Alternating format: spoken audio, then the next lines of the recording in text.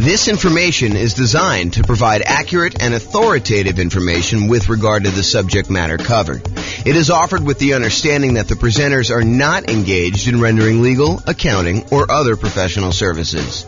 If legal advice or other expert advice is required, the services of a competent professional should be sought.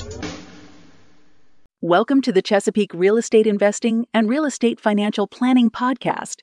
Learn all about investing in real estate in Chesapeake, Virginia, with a combination of real estate financial planning and modeling with numbers specific to Chesapeake, plus syndicated, more generalized recordings of live and pre-recorded real estate investing classes. Not all of them specific to Chesapeake. Be sure to stay tuned after the podcast for a message from our sponsors. Hi, this is James Orr. The following is a recording of a class I recorded way back in June of 2021. So why am I publishing a class that's over a year old on October 24th, 2022? Well, over the last month, I've had several people suggest to me or ask me if in our current real estate market, a real estate market where prices are up a lot, interest rates are up a lot, demand has cooled off quite a bit, rents are up, but not that much, income is up, but not that much, and inflation is definitely here and likely to continue until the world, and yes, there is a worldwide inflation issue, not just in the US, until that gets under control. So, if in that type of real estate market, should they even be considering buying properties? For example, yesterday I got the following email from a client. Quote, "So what's your advice to buyer clients right now? Wait for prices to fall? Buy now but with cash? Use those builder incentive loans? Watch TV with the dog?" End quote. My response to them was, watch the Is Nomad Dead class. That's still my answer. And so I figured I might share with you the class that I feel is a really solid start to answer the question, should I even be thinking about investing in real estate right now with the market, especially the real estate market in its current state? So one more thing before I share with you the class recording. While the answer I gave in the class is appropriate for today's real estate market, there is some additional nuance that I should and probably will take some time to add in future content I put out. So be sure to subscribe and be on the lookout for that. And here's the original class recording. Enjoy. Well, good evening and welcome, everyone. This is your host for one of the final meetings ever, at least for now, maybe ever. This is not the penultimate. Next week will be the penultimate meeting. This is the penultimate, the third to last meeting that we're ever going to do. So this is going to be, is Nomad dead? Rest in peace, Nomad. It was a good run while it lasted, but it's done. So a couple of announcements. Upcoming classes, you'll notice there's not a lot in the schedule because I'm not doing it anymore. So next week, I am teaching. I told Brian, don't worry about it. I know you're busy. I will take care of this. Analyzing single-family homes, condos, townhomes, and multifamily. Not 100% sure what's going to be in that class yet because I haven't written it.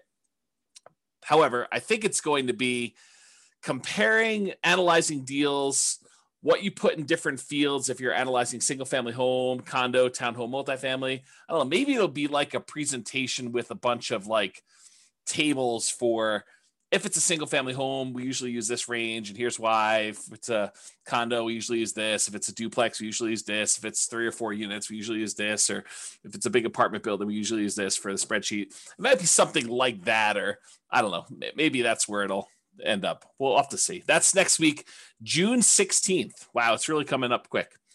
Then after that, the final class, the last one. I'm going to go out with a kind of a down note, at least maybe it's a down note, and that is, are we in a bubble? This will sort of be like, I'm leaving. It's over. Hope you guys do well. This is my last prediction. Are we in a bubble? James says this. We'll see. To be determined. Will the real estate market crash? That's the name of the class. We'll see how it goes. That's going to be June 23rd. And you will notice James and Tammy's sabbatical celebration, possible retirement. That has been canceled. Not the sabbatical is being canceled. The class has been canceled. Sabbatical is on. It is totally on. This is sort of like, I don't know. I didn't quite experience this, but this is what I imagine. Senior year, You've already been accepted to college. All your grades are posted. Last week of school. Are you really going to class? Probably not. That's kind of my guess as to what's going on, but I don't know. To be determined. So yeah, school is out for summer. It's exactly right, Austin. But it's even more so. It's not just school is out for summer. It's like school is out. What's the lyric? School is out forever. It's like you're done. I mean, you're totally exactly, Nathan. You got it. That's exactly what's going on. So it's sort of like that, right? Like, do I really need to do like a celebration class? I mean, come on. The celebration is the sabbatical. So there you go. Quit saying forever. I really don't know if it is forever. I honestly don't know. It's not like I'm trying to be vague and kind of like do a little sleight of hand or anything like that. We are definitely taking off 3 months. I think there's a really, really good chance that turns into some variation of 6 months. Maybe just, pop our head up for air. Any clients need anything. Otherwise, we're going back into the sabbatical for another 3 months through the end of the year. And if I had to handicap it at this point, I'd say 10%. 10%. That's done forever. We'll see how it goes, though. All right, those are upcoming classes. And there's nothing else in the calendar. Like, go check the NCRAG website. There's nothing else up there. There's no more coming. That's all you got. So, for one of these last classes, I don't know. I'm a big believer in rewarding promptness, like people that are on time and show up on time and do the right thing. I'm almost tempted to like do something really special for people that actually show up for the 6 o'clock kind of like start of the class instead of the 6:05, 6:10, 6:15, sometimes 6:30, sometimes 7 o'clock, people that roll in. Occasionally, I'll see someone like RSVP and register for the webinar at like 7:40, like as if they're going to go and join the webinar at that time. I'm like, really? You're showing up like with the last 20 minutes? There you go. So, all right. So introductions via chat, if you would be so kind, for one of the last times. Please make sure you switch over to all panelists and attendees. And then who are you and where are you from? And do you believe Nomad is dead? I mean, a part of this is what is it? I do believe in fairies, or where you knock your feet together or sprinkle dust or whatever. I don't even know what the thing is, but do you believe Nomad is dead? And if you want to throw in why or why not, please do. Go ahead. There you go. Figure that out. And then, of course, if you do have questions throughout the webinar, please do use the chat window. I actually look forward to some questions. I think it's an interesting thing. Keeps it lively, keeps me on my toes. I get to realize that I'm not just talking to myself. So, yeah, Mike's like, I don't know if it's dead. That's why I'm here. I'm here for you to tell me if it's dead. Oh, man, I could go off on a tangent about that comment right there, Mike. I mean, really? You're relying on me to tell you if it's dead or not. Oh, man, I should go off on a tangent. I'm not going to, though. I'm going to be nice. There you go. Here to learn. Nope. If people are saying, nope, it's not dead. We shall see, right? We shall see. All right. This is my new little warning slide. I like this. There was an attorney that did some continuing education. Tammy sent this over to me and a friend of mine, and I kind of liked it so much I kind of commandeered it. I borrowed it. So it's largely his. So why you should not consider anything I say as advice or even reliable information or education. Oh, man. I'd wait to the end to tell you this. Hey, I'm probably not your realtor. For some of you online, I am your realtor. But I'm probably not your realtor for most of you guys. I'm not your attorney. I'm not an accountant. I'm not a CPA. I'm not your advisor. So I'm not doing this. This is not advice for you, like customized or personalized.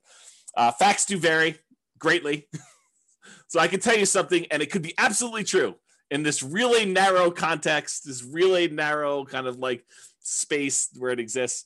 But it could vary a lot depending on who it is and what's going on there.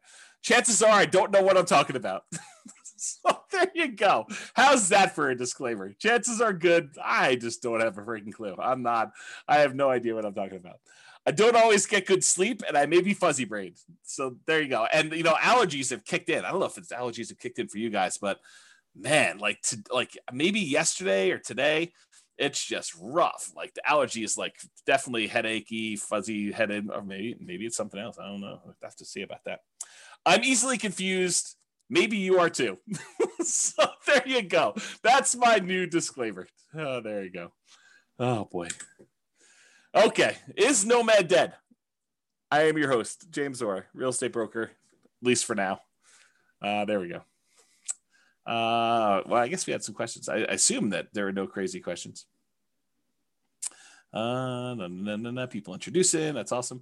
You like I've talked this, but are you willing to repeat? Do you recommend calling local banks to ask for their mortgage rate offers? Sabrina, we have an entire class, a 2-hour class on interviewing lenders in order to get rates. And I spent 2 hours answering that question in excruciating detail. The short answer is 3. In general, I recommend you get 3 referrals from people you know and call them all on the same day. And there's details about that. It's not as simple as just call them at will, nilly-willy, all over the place. But there's a 2-hour class on that particular topic. I think if anyone remembers what the title is, it's something like interviewing lenders and estimating rates or something like that. It's good. If anyone remembers what it is, you can share it, and Sabrina can do that. All right, so let's get to some background here. What prompted this class? So over the last several years, and this is not like a unique case, although this particular one was a really nice little special situation for us. There's a neighborhood that if somebody told me, hey, listen, I'm a nomad and I want a nomad in Fort Collins or Northern Colorado, and they said to me, is there, where are the deals? And we would refer them to this one particular neighborhood. I mean, there's other options too, but this was like we used to sort of like, Tammy doesn't use this term, but I sort of considered it our own little personal like honeypot. It's like, somebody wants to kind of buy a house, this is like a really good little deal, a good neighborhood that was good for nomads. We knew the rent ratios, we knew the prices, and the builders were reasonable, prices were good. And I thought the location was good and kind of like how things were there. So I'm going to share with you some numbers from a particular client, and I sort of rounded and stuff like that. And I happened to talk to this client today, and I told them, you're going to be famous. I'm not going to mention you by name, but it's all about you. And there's other clients that they could literally be thinking this is about them had I not told you that I talked to this person today and told them they were going to be famous, because there were more than one client that did this neighborhood and did multiple properties in there. Now, I don't think it's the real estate investor loan comparison deep dive, although that's a good one too. I think the class, I'll have to go look it up. It's something like comparing loan programs or comparing lenders and stuff like that. It was probably 2 years ago. It was before the COVID stuff, because we had it in person. We had it live, and I printed out sheets from a whole bunch of different lenders, and I showed you how to compare lender programs and how to call them all. That it was around there. It's probably like a late in the year. I felt like it was fall or snowing or something like that. Or well, maybe it was spring. I don't know. Maybe I'm misimagining. All these classes merged together. They merged together. All right. So continue on with my kind of like what prompted this class. So this property, it's all the same 4-bedroom model. It's the exact same builder. And in most cases, this client was going under contract months before they actually close. So the pricing sort of is delayed, right? Like you go under contract in October and you don't close until April or May. It's like that long of a building time. So there's a little bit of delay between when they went under contract and when it actually is delivered to them. So here are their numbers and why this class exists, is the Nomad Dead kind of class exists. So in April of 2018, this client purchased a property. It's 4-bedroom property, the same builder, same model, for $354,000 with about $10,000 in options. They did flooring or fencing or something like that. So it was really about $344,000 for the base price of that particular model. In June of 2019, a year later, they decided to do this nomad thing where they're going to buy a property, move in for a year, live there. Then at the end of the year, they're going to convert that one to a rental. They're going to go buy a new property. They're going to move into that, buy it with 5% down or whatever they're doing, 3% down, 5%, 0%, something like that. And they're going to move into the property and live there. And then they're going to repeat this process where they convert that one to a rental and move into another property. And that's what nomad is in general. So in June of 2019, the client purchased the exact same model from the exact same builder in the exact same neighborhood for $360,000. And this one had about $3,000 in options. So it was about $357,000 for the base price.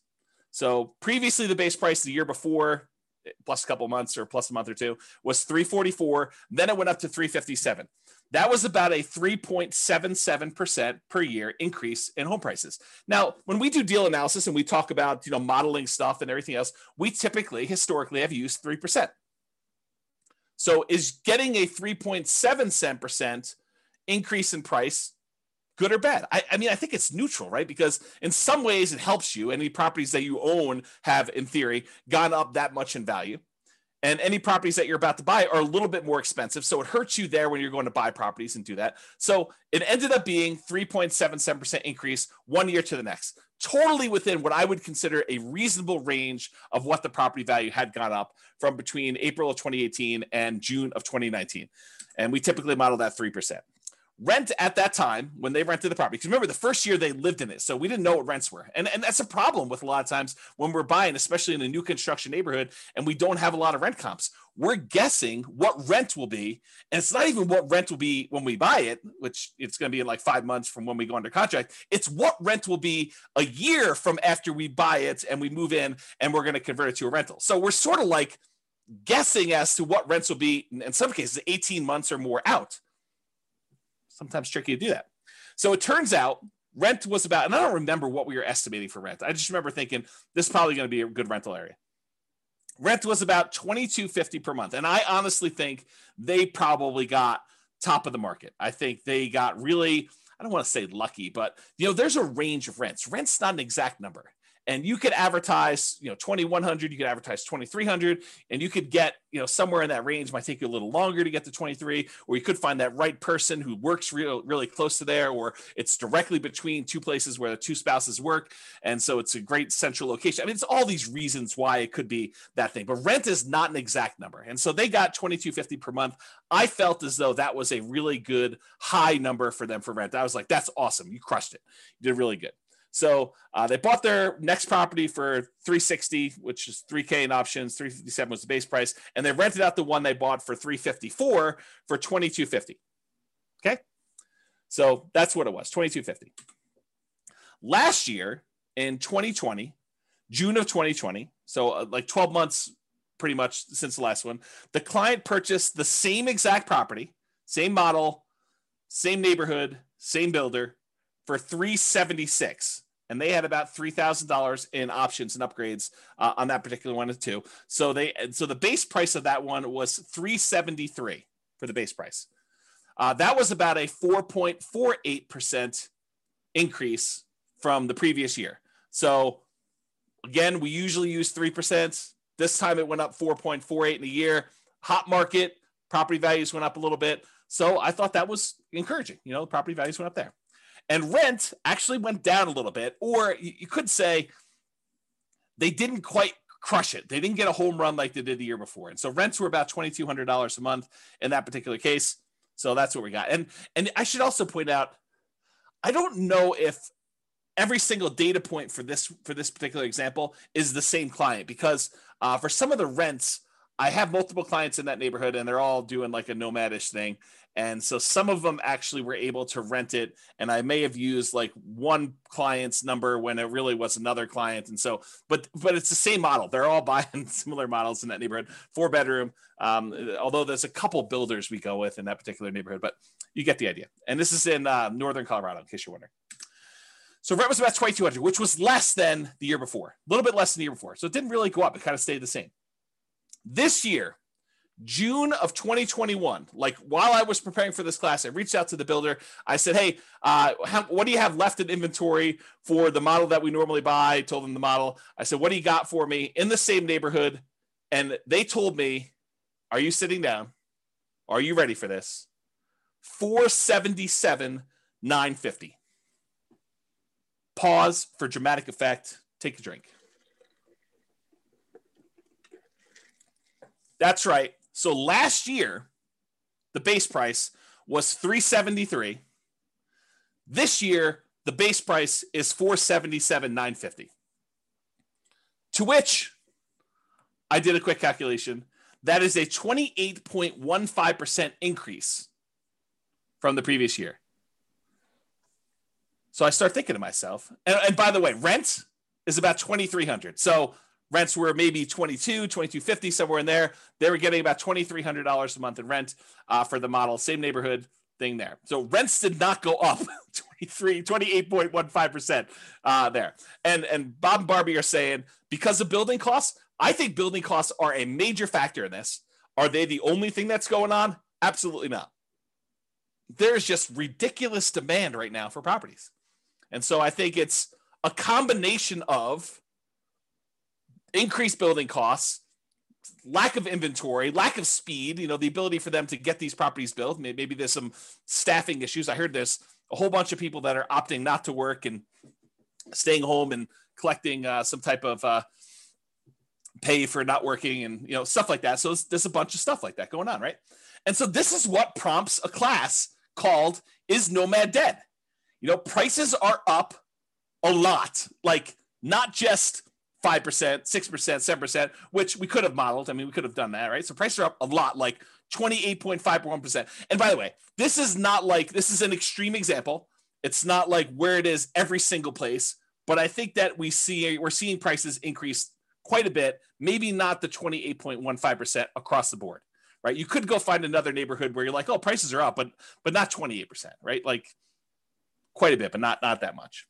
So prices are up a lot. Demand is up a lot. This multiple offers on a lot of these properties. There's waiting lists for some builders in order to get into properties now. It's pretty ridiculous right now, which, as an aside, if ever there was a time for someone to take 3 months off, might it be during one of the craziest real estate markets ever, where it's really hard to serve clients because they're having to go out and make 10 offers to get one property accepted, or they have to be on waiting lists even for new construction, or prices have jumped up really fast and rents are sort of lagging behind. If ever there was a time for a real estate broker who was kind of getting a little bit burned out a little bit, needed a little break, for them to take 3 months off, might it be Q3 2021? I don't know. I'm just saying hypothetically, not saying anything in particular. I'm not calling anyone out by name, not doing any of that, but I'm just saying, maybe. Okay. So demand is up. Interest rates are down, which I'll show you here in a second, but not that much. They didn't go down like that crazy. So it's not like the price is, the same, like, the monthly payment's the same. Rents are up, but not that much. I mean, they're not like 28.15%, like it's pretty crazy to think about this nonsense. Income is up. People's income have actually gone up. We're seeing some inflation sort of activities going on where, people applying for jobs are seeing those the starting wages there. And in some cases, people are getting raises. And I don't know, we're seeing a lot of that stuff. It also sounds like you've thought it through. I'm not sure what those shapes are. Is that like a unicorn? Maybe it's a unicorn. And then Bob and Barbie say, especially a broker that doesn't want to be a psychologist due to buyers able to get the house. Yeah, right. It's hard. You go read a lot of these articles about agents and how they're really struggling, and there's just a lot of stuff. So income is up. Signs suggest that inflation is already here, and that it's likely to continue. I mean, we're seeing signs of that happening right now. So you've got all these kind of factors coming in, which prompts me to ask, hey, is Nomad dead? Like, has the train left the station? Am I too late to the party? If I just learned about this thing, if I just went online, I saw your class, I'm like, oh man, this Nomad thing, this sounds really, really good. And then you like see the numbers I was using, and I put it back on the shelf. I probably shouldn't have done that. If you see the numbers I had in the Nomad book that I used to give away when people came to class live, and you're looking at these things and you're like, 230, 240. Can we still buy houses for 240? And then you're like, and you're like, what is going on here? Like, how does that even work? Like, is it too late? I mean, the numbers you were using before, those seem really, really different. I can't get any to look anything like that. Begs you to ask, is Nomad dead? Am I too late? Is this like even going to happen for me? Should I even bother? Or are you like, oh, it always happens to me. I find out about something. Had I only been buying properties like this particular client of James, the property he bought for $354, once these ones sell for $477, those become comparable sales to show that that's probably the new value for someone trying to buy a property. It's about that when the new ones become comparables for the ones that they bought, 3 years ago, whatever it is, for $354. So what is the difference in price between that? Is that like $120,000? Approximately 120,000. So 1, 2, well, I guess not all of them are 120, but let's 1, 2, 3 properties that they bought previously. So that's probably $300,000 in profit in 1 year. What? That's crazy, right? Definitely crazy. Yeah. See, Royce says I'm supposed to actually call him when I know it's going to increase $120,000. I didn't know. I called like the clients that had properties in that neighborhood. I'm like, hey, are you sitting down? Because I just found out the models you've been buying, they're now $100,000 more than what we were paying last year. And they're like, what? I'm like, yes. And we just had to wait for them to sell because it's just crazy. Okay. So this is why there's a class called Is Nomad Dead? And we will find out. So because I did this particular one builder, I went and I looked at some historical data on another builder that we like here in Northern Colorado. Yeah, cue the charts. Exactly, Steve. You're right, buddy. Here we go. So what I did is I went and I looked at some historical data. And I'll tell you how I got this chart because I think it's instructive and it's probably interesting to some folks, especially the more the nerdy, geeky ones. And, you know who you are. So what I did is instead of actually going back and trying to pick out exactly one, this particular model that we happen to like buying, it's a 4-bedroom property by a new construction, by a builder that does new construction in Northern Colorado. And I went all the way back to about 2014 data because I think that's when it stopped. I think that's when it started, rather. I think this is that particular property when they started building this model with these specs. And I went and I looked at it and I said, okay, it has to match this exact square footage requirement. It has to have, this amount for, above grade finished square foot, this amount of finished square foot, including the basement. And so I matched it based on square footage. So is it possible there's like a rogue property in here? Yes. But I will tell you, I hand looked at the data just a quick glance, and the overwhelming majority of these things were exactly this builder. By the way, don't call me during Anchor because I had to turn my phone off.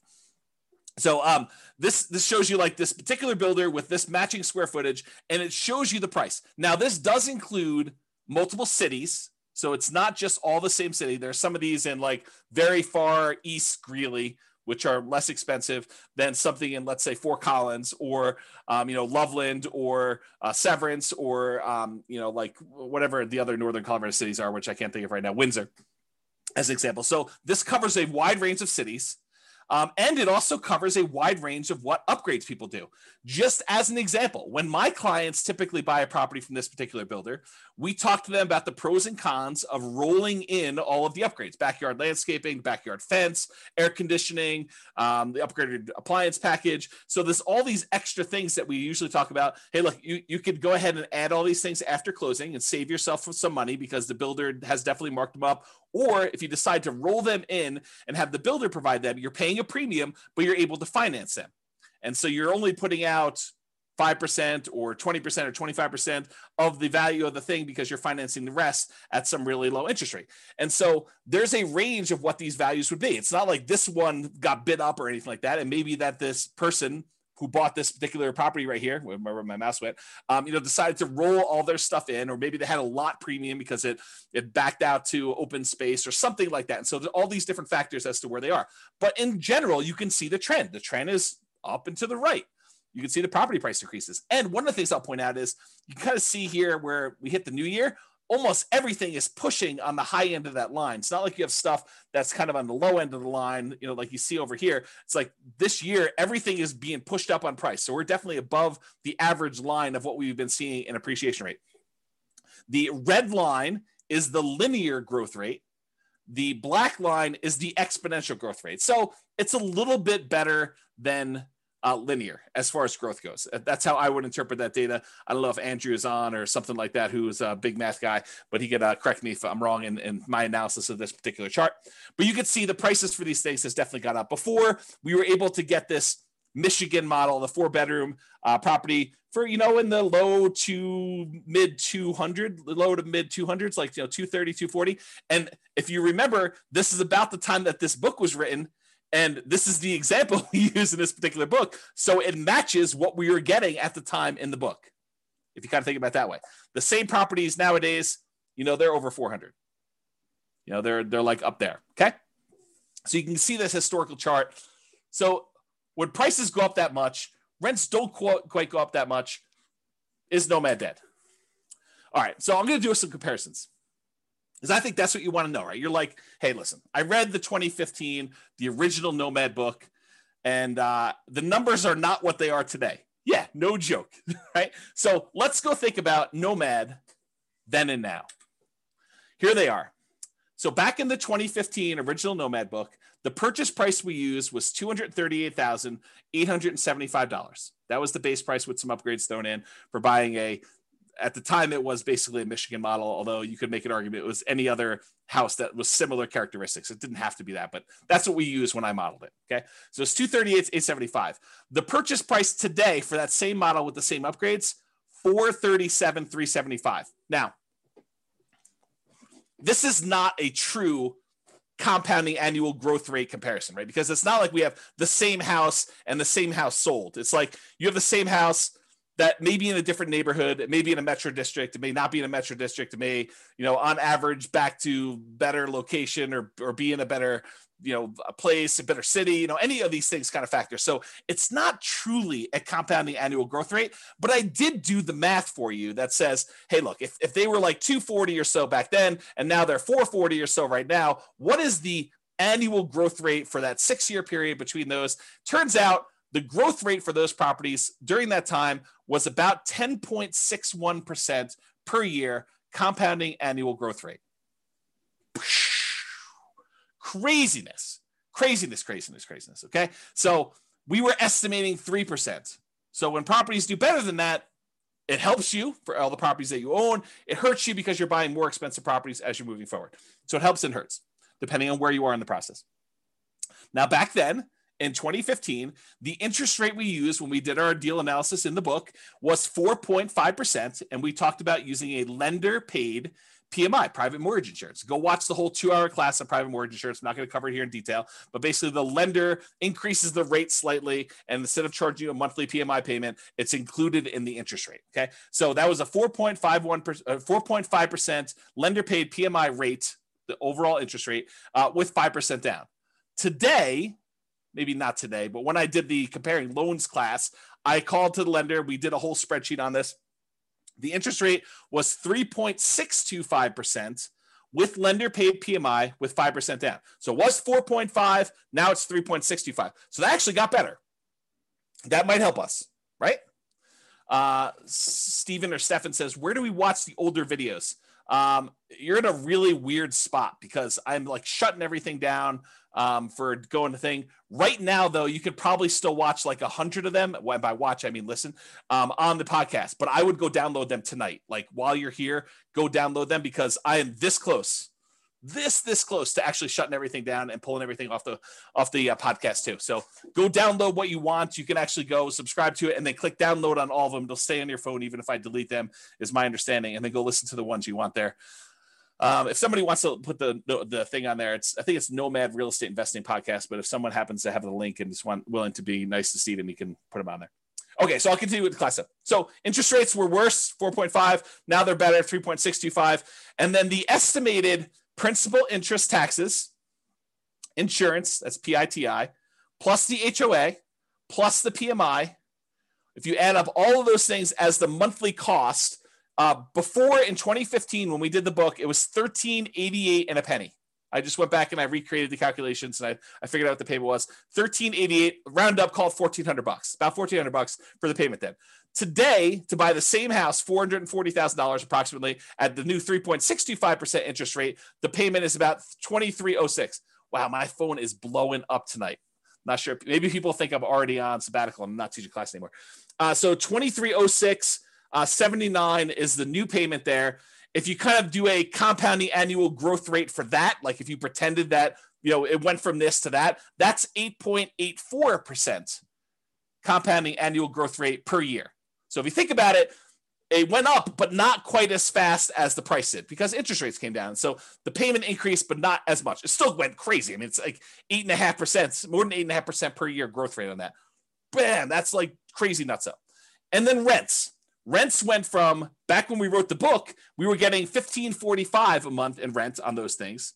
$1,545, as if you can rent the property for $1,545 now. It's like, I don't know, the market's crazy. So $1,545 a month was back then. Nowadays, that same model is probably in the ballpark, depending on what neighborhood it is and kind of what's going on there, about $2,200 a month. That's a 6.07% fake compounding annual growth rate because it's really not the same thing. And so doing that are it's not a good comparison, but it's a comparison because you can see like how fast these things grew compared to each other, right? So the price went up the most, grew the fastest. The actual payment amount grew the second fastest, and rents lagged. Rents did not go up as much as prices went up, nor as quickly as the payment actually went up to do that. Okay, Franklin, thank you for posting those podcast links there. I appreciate that. That's for you, Stephen. And then Steve says rents are lagging. Annual takes time to adjust up. Yeah, it's going to take time to do that. But what's great about these properties is you lock in your financing and the price you paid at like whatever the rates were. And if rates went down, which they did, you could actually go and ratchet your interest rate down and improve the financing on it. If they went up, no big deal. You had a 30-year fixed rate financing on there. It doesn't get worse for you. But if it does get better for you, you can take advantage of that and refinance and do like a rate and term refinance or cash out if you really want to and do that. Okay. So those were the comparisons between then and now. All right. So the question becomes, is Nomad dead? Should you go, if you could have gotten this before and now it's this, should you even bother? And I think the question I would rather pose to you as kind of like an alternative to this is, do you have something better to invest in? What is your alternative? If you're not going to do Nomad, what are you going to do else? And I think that's the way we have to look at it because yes, and I'll show you numbers. I'm going to go into detail. You'll see charts, you'll see numbers, but I'm going to show you the returns are definitely not what they were in 2015.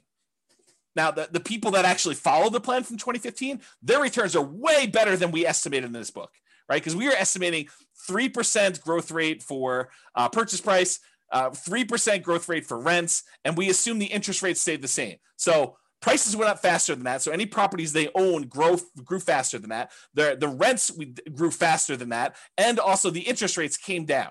Is that always going to happen? Is it always going to go in your favor? Absolutely not. Not a chance. Okay. So here's the question though. Is Nomad dead? And I think the better question is, what are you going to do if you're not going to do Nomad? And then let's look at what the return is now for Nomad and see. Okay. So alternatives. You could invest in the stock market. Stock market is doing amazing this year. May do better next year, may do worse. We don't know. I mean, I think it's all speculative, which, I'll get to this later on because I have a whole section on like learned helplessness and kind of like making choices and am I too late to the party and all sort of other stuff, which I'll talk about. I'll hold that for later. So alternative stocks, you can invest in that. Bonds. A lot of people are saying bonds right now are dead. The interest rates you're getting on bonds are so low that some people are really questioning whether or not you should have bonds in your portfolio. You're going to invest in commodities. I'll probably do some more of that.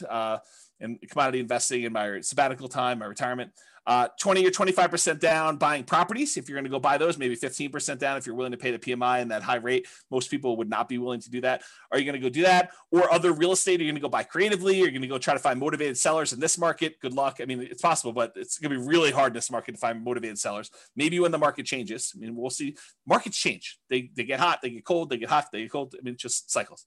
So are you going to do 20 or 25% down? Are you going to do some other type of real estate? Are you going to buy options? Are you going to do turnkey stuff? Are you going to do lease options? What are you going to do? Like, what's the return you're going to get on those? Are you going to go do dog money? Are you going to do, Bitcoin or some other type of cryptocurrency? Like, what are you going to invest in? And what are the characteristics of that? And what are the returns you're going to get? So what's the return with Nomad then in 2015? And then what is the return in Nomad now? And I'm not going to use the like crazy returns we saw. I'm going to use what we estimated the returns were going to be, that 3% slow and steady growth rate. Because if I go back to 2015 and I use some ridiculously high, 10% return year, it's going to look crazy. It's going to look awesome. I'm not going to do that. I'm going to say, listen, back when we were thinking about this, we were saying, if you can get 3% a year growth rate on average, some years is going to be down, some years are going to be up, but 3% growth rate per year, 3% rate growth rate per year. And you compare that to buying something today and maybe you'll get 3% today. Who knows? With inflation, maybe it's better than that. Maybe we see some, it's kind of like peaked out and we give a little back. So we're going to buy our next one at a slight discount. And I mean, we don't really know. It's not clear. Well, I'll get to some of that later too. So if you compare what you can get now, maybe to what you had before, or what you can get with the other options you're thinking about today, what are the returns you're going to get in stocks or bonds or commodities or whatever else you're going to invest in? What are your choices there? And does it make sense for you to do Nomad? And then you can determine, is Nomad Dead or not for you based on your specific situation. Okay. And I'll also point out, remember with Nomad, we are limited in the amount of money that we can put into the deal, right? Because you can only buy one per year with some really rare exceptions. But you can really only buy one Nomad property per year that you can move into, live there for a year, and then convert it to a rental. And most of the time, we're opting to put 5% down and not more, because if we put more, we tend to actually lower the overall return because we're less leveraged. Okay. So we're somewhat restricted. So you're going to put a little bit into this Nomad thing. And then I think if you have extra money, you're either going to build up your reserves and kind of prepare for the next thing, or you're going to invest in something else, stocks, bonds, commodities, CDs, whatever it is that makes sense for you. Okay. So inflation, having debt is largely supported by someone else who's paying for it, like tenants, that you could pay off later with inflated dollars is beneficial. So if we happen to be in a period where we're expecting higher inflation, which it seems like that's what is going on right now, and that seems like what we're likely to see, at least in the near-term future, then having the ability to pay off debt later with inflated dollars is helpful for us, especially if the tenants are sort of covering or more than covering the amount of debt the payments you have on that debt in the meantime. Okay, so that's a good position to be in. Okay, one other thing I'll point out here. Tyler says, why 5% instead of that new 3% conventional? We talk about this in the financing Nomad class. A lot of times doing the 3% might make sense for you if you're short on down payment, but the interest rate is usually worse on the 3% one. And so you need to make that decision for yourself. If you go watch the class on like the loan comparison deep dive, I talk about the difference between a 3% loan and a 5% loan and what the actual monthly payment difference would look like. But if you can only do the 3% because that's where your down payment is, or you'd rather have more reserves, go for it. You're usually limited on how many you can do too. So we do the 5% all the way up to 10 loans or more for owner occupant. The 3%, you're going to be limited in how many you can do. But there's more detail on that in other classes. That's really not a topic for tonight. Okay. You're not committing to 10 nomads. So I want to point this out up front. It's not like you have to decide today that I'm going to do this 10 nomad plan. 10 is arbitrary. I hope you guys know that, right? Like we sort of plan it out for you and put it in front of you so that you can see what it looks like if you go that far out. But you don't have to do 10. You could do 1. You could do 3. You could do 7. You could do 14. You could do 27 of these. Okay. There's no limits, high or low, on how many you have to do. You're choosing to purchase one property. You're making a decision today. Okay. Today, with the knowledge I have, with the information I have right now, with my current financial situation, with my current reserves, with my current amount I've set aside to invest, with my current risk tolerance, with my current family situation, with my current job situation, I am going to either choose to buy one house or I'm going to choose not to buy a house. It's a single decision point. You're not saying, I'm getting married, I'm doing this 10 nomad thing deal. You don't have to decide that. It's one. Then, once you buy the one, you move in there, you're living there, you save your money. You continue to educate yourself over the next year. There's zero pressure to do a second one. If you decide you want to do it, great. If you decide you don't want to do it, great. You don't have to do more. You decide if you want to do one more at that point. It's up to you. Okay. You only repeat this if it still makes sense to you. You reevaluate. Here's my new job situation. Here's my new financial situation. Here's my new reserve situation. Here's my new down payment. Here's what I think the market might or might not do. Although, good luck with that. Here's what I think is going to do there. It's like all this stuff you take into account and you decide, do I want to move forward with another one? Yes or no? If it makes sense, you do another one. Yeah. Roy says, speak for yourself. Those numbers say buy 10, obviously. Right. And I think there's a case to be made that you'll get to the next point and you'll be like, what are my options? What else can I invest in? Oh, this Nomad thing is the best returning investment I could possibly make. I'm going to choose to do that. But you need to decide that on your own. There are no promises being made. There's no guarantees in life, period. Okay. So I personally think there is power in making good decisions repeatedly. Think about good habits. I'm a bad example of this, but eating good, healthy food every day, getting good, regular exercise, investing in long-term relationships, all those things, the good habits that you put in and make, compounding effects over time, I think you're rewarded for that. but you can get feedback through the Nomad process and other things. But you can get feedback on the Nomad thing, and you can make better distinctions, and you can improve your decision making over time. So next year, you may say, this 2-bedroom property I bought in, the right over the border in Wyoming wasn't the best investment for me. Maybe I'll do a 3-bedroom or 4-bedroom, or maybe I'll come a little bit south into northern Colorado, or whatever it is. So you go and you kind of like evaluate whatever that is for you, and you make better distinctions and you make better decisions over time. Does that mean that you are automatically going to make better decisions?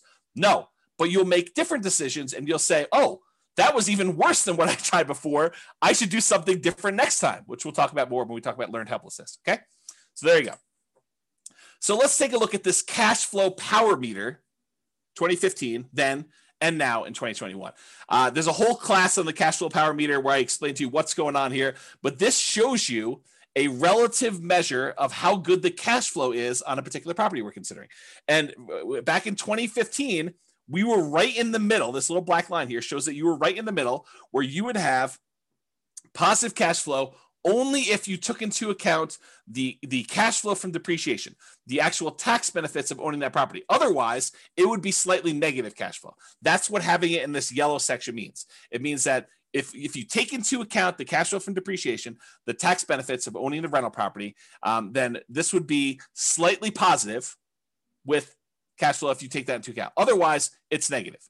In 2021, even if you take into account the cash flow from depreciation, it's negative with 5% down. That's what this is showing you. It's showing you that it's red, it's negative. You managing it yourself, including the tax benefits, it's negative cash flow right now if you're going to buy properties. So there you go. That's what we're seeing right now. Comparing them to now. Time for a beverage here. All right, here we go. And just to show you a kind of comparison, I showed you the same chart before. This is the 2015, 6 years ago, 5% down Nomad book, right in the middle of this cash flow from depreciation thing. And then I showed you today, 2021, if you put this 5% down, it would be that negative cash flow.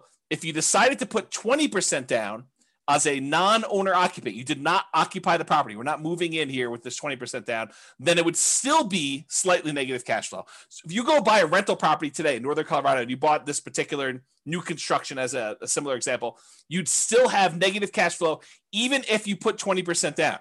Back in 2015, if you put 20% down, it would be positive cash flow. Barely, but positive. Okay. And then if you put 25% down and you bought this as a regular rental, you would have slightly positive cash flow. It's in this light green area if you managed it yourself, because this dark green area is showing you what happens when you have a professional property manager in there. So this is the cutoff line between you managing it yourself and having a professional property manager. So you put 25% down. If you're buying this property, you would have slightly positive cash flow if you managed it yourself, or negative cash flow if you had a professional property manager doing it yourself. Same property, just 3 different financing types that I showed you to compare. That's what these 3 different meters show. Okay. Any questions on this? Is this good for you guys? Are you liking this Nomad Dead? Is it interesting? Let me know. That'd be helpful. As I drink my beverage. Okay, it's interesting for at least one person. Thank you, Nick. All right, so apparently there's some other people that find it interesting too. Okay, cool. So this is the return in dollars quadrant that we typically use. The return on investment quadrant series. We've got return in dollars. We've got return on investment. We got return on equity. I'm showing you return in dollars, comparing the 2015 book to the 2021 if you bought something today, and how does that work? Nathan and Lindsay haven't had a class that isn't interesting yet. Well, that's a very nice thing to say, although you're lacking some exclamation points, I might say, although that's a smiley face. I appreciate that. Love the neediness of the presentation. I'm not sure what neediness. I don't know if that's good. Neediness. Suck up. Yeah, there you go. Royce said, I think he was talking to Nathan and Lindsay about being a suck up. There you go. Royce, you should switch it all to all panelists and attendees so that you can trash talk directly instead of just trash talking to me. And everyone else can do all panelists and attendees too. That way other people can see their stuff. Okay, here we go. So what this shows you is the amount of dollars that you're getting in return in the first year for buying a property this way, and by the way, I do know that you're technically not renting the property in year one as a nomad, but I'm pretending as if you did. Okay. So I do understand you're not really renting it in year one. This is like as if you could magically rent out a property, get full rent when you're supposed to be owner occupying the property. I do this as like an instruction sort of thing, but it's not practical, right? Because if you're doing nomad, you're putting 5% down, you're not able to rent out the property in the first year and move out and do that. There you go. Race is now unleashed. So this shows you the amount of return. So for example, and this uses the same appreciation and rent appreciation numbers as before, but it does use different interest rates. It does use different prices. And the denominator is different because and there's no denominator in this, so it's just return dollars. But we return on investment. The denominator changes because it's 5% of the lower price house or 5% of the higher price house. All right, so in 2015, the appreciation would be $7,166 if we had 3% growth on whatever that was, 240. So it shows you 7,166. On 2021, the dollar amount of your appreciation is much higher. Why? Because you bought a much more expensive house and it still went up 3%. So it went up $13,121. So from a sheer dollars in the bank perspective, it's better to have bought today than it was to buy 5 years ago. Kind of crazy to think about that. Cash flow was slightly ugly before, negative 471. It's really ugly now, negative $4,634 for the year. So that's like negative $400 a month. So beyond the 5% down, you also need to make up that negative cash flow when you go to rent it out. Although it is offset by these tax benefits, because this is your cash flow from depreciation. Basically, it's the gross depreciation amount on just the building, not including the land, multiplied by your effective tax rate, which is just an estimate of your approximate savings you'd get by having this property and getting tax benefit from it. Okay. So in this case, the difference between these two is the actual amount of cash flow you need to come out of pocket at the end of the year when you included your tax benefits and also the cash flow you had to put out there. So 2028 is offset by this. So it's like $250 a month or 200 and something dollars a month is how much negative cash flow you had there. Where here, we showed you this before, when you took into account your tax benefits from 2015 and the negative cash flow, you were still slightly positive. That's what we showed before when we talked about cash flow power meter. Okay. And then the debt pay down, you paid down $3,661 back in 2015. The amount of principal you paid down on that loan over the course of that first year. Now you're paying down $7,806. It's a combination of two things as to why this is higher. Number one, the property is more expensive, but number two, your interest rate is better too. And you pay down more principal with a lower interest rate. Okay. So those are the two reasons. So back then, when you bought a Nomad property, we expected to do about $11,464 total for the year. Now we're expecting $18,321. So you end up doing larger dollar amounts today than you did back then. That's good in general. Here is the return on investment numbers. So we take the same dollar amounts we just had here.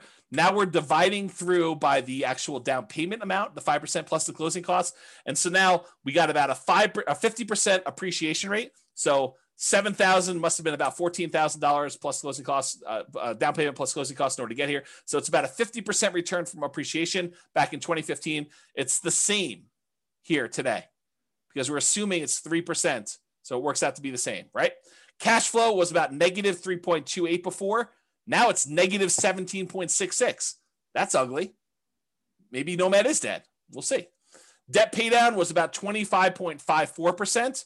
Now it's better. Your debt paydown is actually improved because your interest rate's a little bit better. It's 29.74% is your return from debt paydown. And then your tax benefits are the same. So the overall return on investment when we used to do this back in 2015 was 79.99%. That's pretty amazing. What's the return on investment now? Oh, it's only 69.81. Boo-hoo, right? How bad is it to get almost 70% return on your money? Right? I mean, that's like the crazy thing. And that's why we're thinking, is Nomad dead? Well, if you could go and get a return that exceeds 70% somewhere else with similar risk characteristics, because you got to take into account risk. Real estate risk is very different than, stock market risk or something else like that. But is this risk similar? And can you beat a 70% return? Maybe, maybe not. It's up to you to decide. Okay. So it was 80. Now it's almost 70. Still not bad at all. Now, what if we took into account the reserves you need in order to hold rental property? It would be silly for you to buy a rental property and not put aside reserves.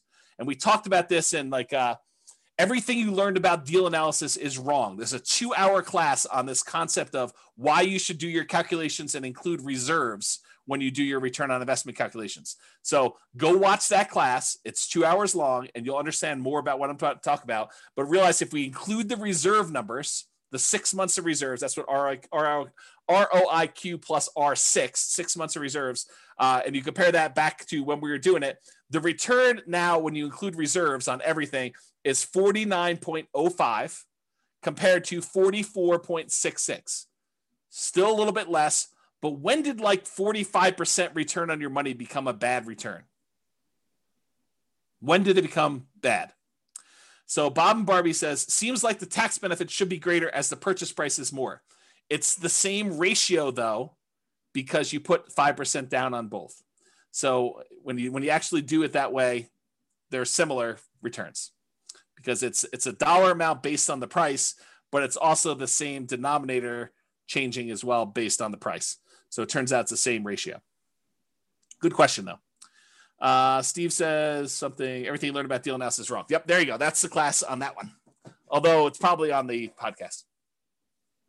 Okay, so that's the R6 number. What about if you do 12 months of reserves, but you decide to keep your reserves, most of them in the stock market or something else with a higher rate of return? Well, the return is 39.47% from 2015 versus 36.72 today. It's still a pretty amazing return, especially for having 12 months reserves that are a drag on your overall return there. I don't know. It still seems pretty amazing. But it's up to you to decide if Nomad is dead. It's not for me. So is Nomad dead? Let's take a look at some comparison scenarios. So because I have this pretty cool software that allows me to do models of scenarios and run out situations for people, I ran 5 different scenarios to compare, and then I added a couple more at the end because I thought I might have time. We'll see if I get there. So the original Nomad with 2015 numbers, I did that as kind of like a baseline. Said, okay, this is what we thought it would be before. I just sort of laid it out there and I ran it and I showed you what that looked like. Then I did 2021 Nomad right now.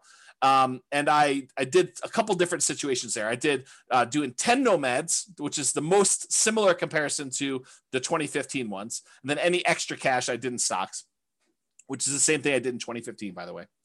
And then I also compared it to, hey, listen, if I'm not going to do this Nomad thing in 2021, maybe I'm going to buy just a house to live in, and I'm going to take all the rest of my money and I'm just going to invest it in stocks. So I ran that too. And I think I used 8% for the stock market return. Okay. And then I did another scenario where I said, okay, you're going to buy a house to live in, one owner occupant property, and you're going to actually save up to buy 20% down properties. And you're going to buy 9 rentals with 20% down. And then the last one I did is you're going to buy a house to live in with 5% down, and you're going to buy 9 25% down rental properties.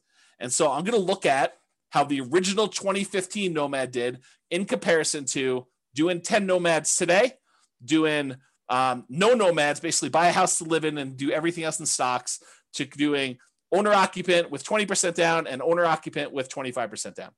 And you'll have 9 rentals for all those things. Okay. Here we go. Kevin says, pretty sure I got a 200% return in year 1 at my current house. So Nomad is certainly not dead. There you go. Kevin says it all. And then it says, I heard the same rumor, Austin. Austin says, is the rumor that Royce is teaching during sabbatical true? Maybe. Royce says no. It's not true. That's pretty good. All right, so rather than build up any more suspense here, I will show you what the numbers suggest. So, yes, it is true.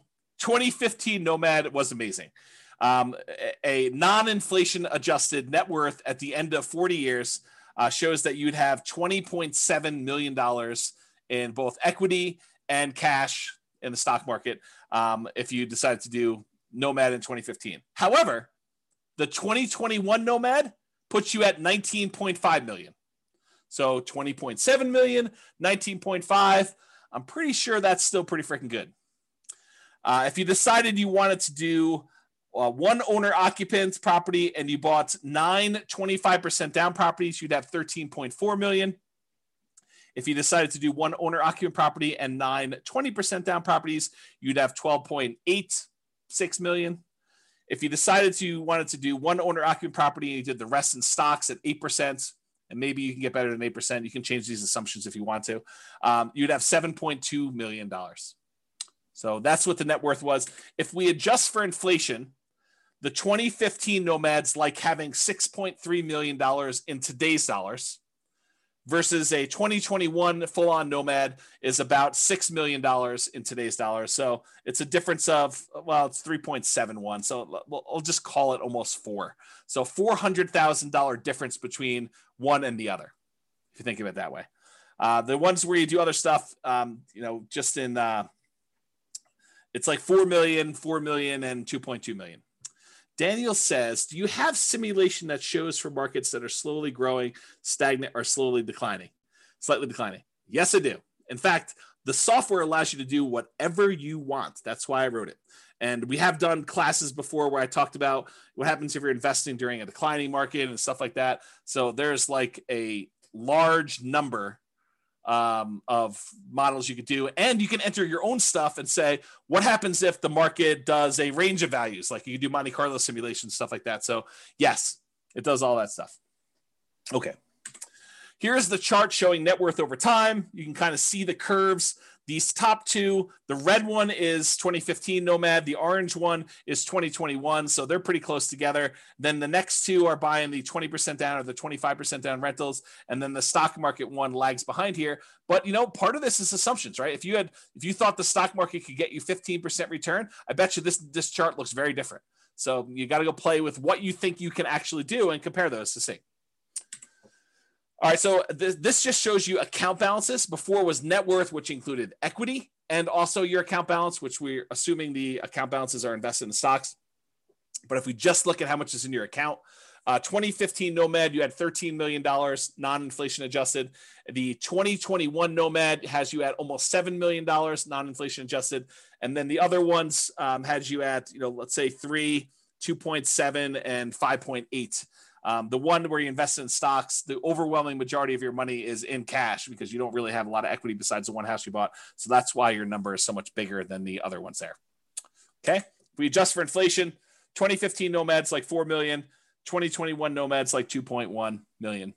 And that's partially because the account balances on the earlier Nomad is a lot more because, as you're about to see, with the way that I modeled this, I didn't assume your savings was increasing that much more. So it took you longer to buy these more expensive properties. So it's much slower for you to acquire properties, which means that your cash flow lags a lot. When you did Nomad back in 2015, I assumed you could buy them very quickly. So, and I didn't really change the income much between 2015 and 2021. I think I increased it by 3% a year. So that's why you're seeing a difference there.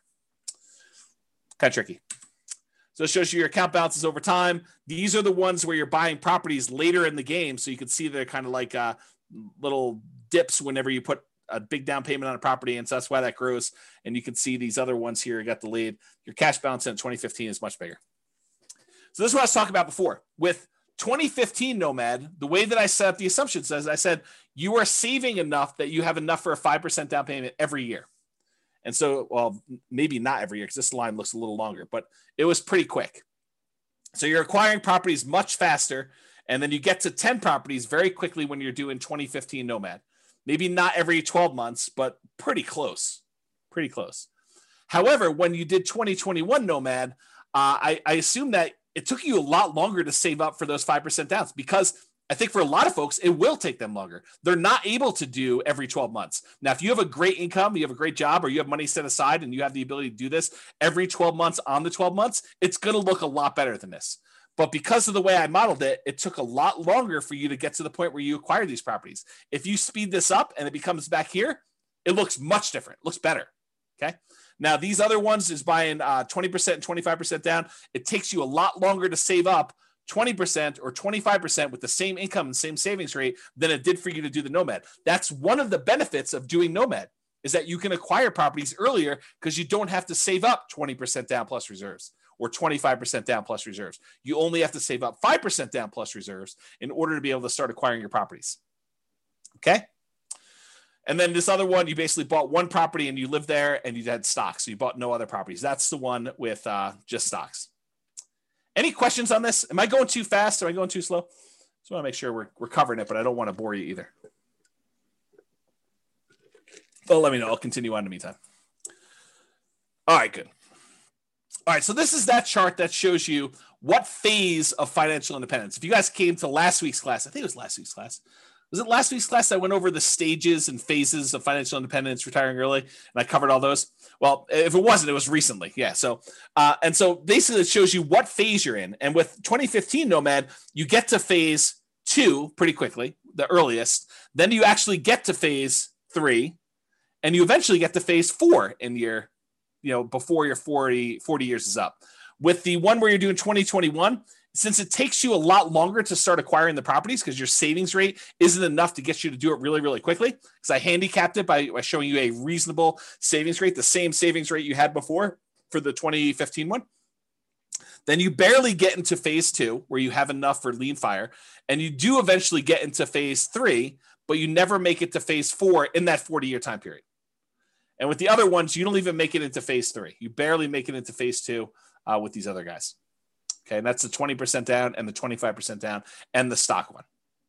Okay, you do make it there. And in case it's hard to read when you actually made it, this is the same chart, but it's showing you how many months it took to go into phase 2. So reaching that first goal of getting out of phase 1, working toward your minimum target monthly income till you have enough where you can actually fire. It's lean fire, but it's fire. And so how long does it take you to get there? This is like how long it takes you to get to lean fire. With the 2015 Nomad, it's 242 months. With the 2021 Nomad, it's 357 months. And part of that is because you don't have enough money to acquire these properties every 12 months. It took you a longer time to acquire properties because they're more expensive. It's like a limitation because the properties are more expensive and your savings rate is relatively low. I think I have you saving like $500 a month. So $500 a month is not a lot to be saving to achieve this level of acquisition. Because I think I have you making like $5,000 a month. So it's like 10%. Okay. Okay. And then here we go. 2021 stocks and one owner occupants. That took you 449 months. When you do the 20% down ones, it's 453 months. When you do the 25% down, it's faster. It's 421 months. So it shows you how long it took you to get to lean fire. I guess I didn't show any other charts. So this shows you your total true cash flow for all the different plans. So how much cash flow plus your cash flow from depreciation you have on all the properties. With the 2015 Nomad, you have about $30,000 a month by the time you're done. With the 2021, you have about $27,000 a month when you're done. With the 25% down ones, you're about $22,000 a month. And with the 20% down ones, you're at 18. You don't have any cash flow from your rentals when you do only stocks because you only have stocks. You don't have any rentals. Okay. And if you adjust for inflation, the 2015 one is like having $9,000 a month in passive income today. And realize you did this model earning $5,000 a month. So it's more than what your lifestyle was when you were working. You can adjust your own numbers to see what this looks like. And then 2021 numbers, you have about $8,400 a month and change. And this is also continuing to grow because all of your properties are not paid off yet. So realize because you delayed your properties acquiring them, you still have ones that could pay off. So this number will go up for that. And then doing the 25% down ones, it's almost $7,000 a month. With the 20% down ones, it's almost $5,700 a month from there. And this shows you the charts for doing this. These little blips are when you buy a property and you have 1 month where you do not have to pay your mortgage. That first month where you acquire property, there's a delay and you having to pay that mortgage. So you have a little blip, and that's what those little blippy lines are for. You don't have it when you do the owner occupant because you're not a rental when you buy the property. So you don't have the extra income. Okay, so it shows you those. See that over time. It's the same numbers from before. All I did is I showed you it over time. Then this is a deceiving chart. It's deceptive. It's really deceptive. Actually, I almost contemplated not including it, but I wanted to show you because you're looking at this. This shows you the cumulative, the sum of all the negative cash flows you've had on your property. Once you've kind of taken into account the tax benefits, but you'll think to yourself, man, there's not a lot of negative cash flow going on, even in the 2021 ones. But James, you told me there was significant negative cash flow when we did the 2021 properties. Why isn't there, this negative cash flow kind of starting in month 13 once we convert the first one to a property, convert the first property we bought to a rental?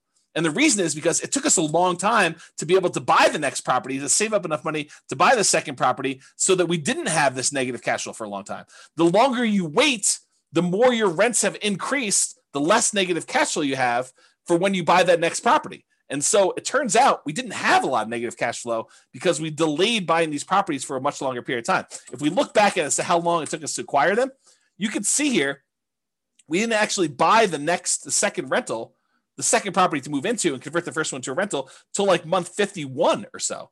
And by then it had positive cash flow.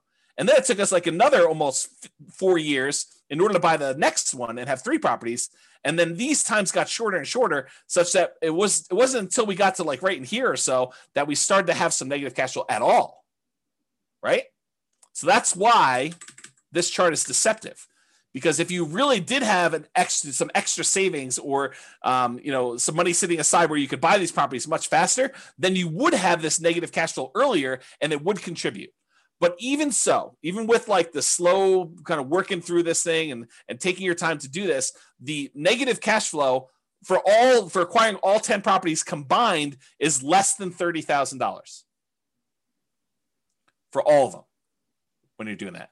And when you buy the 20% down ones, you still have a little bit of negative cash flow, which we talked about before. So that's this little negative cash flow here. That's less than $1,000. It looks like maybe close to 1,000 over here. But when you do the 5% down ones, and using today's numbers as Nomad Dead 2021, you'd have negative cash flow later on, and if it was earlier, it'd be more. But still, part of your negative cash flow is you're not putting more down. You're only put 5% down, so you're really deferred down payment over time. Okay. All right. Total equity shows you this. You have more equity with 2021 because they're more expensive properties.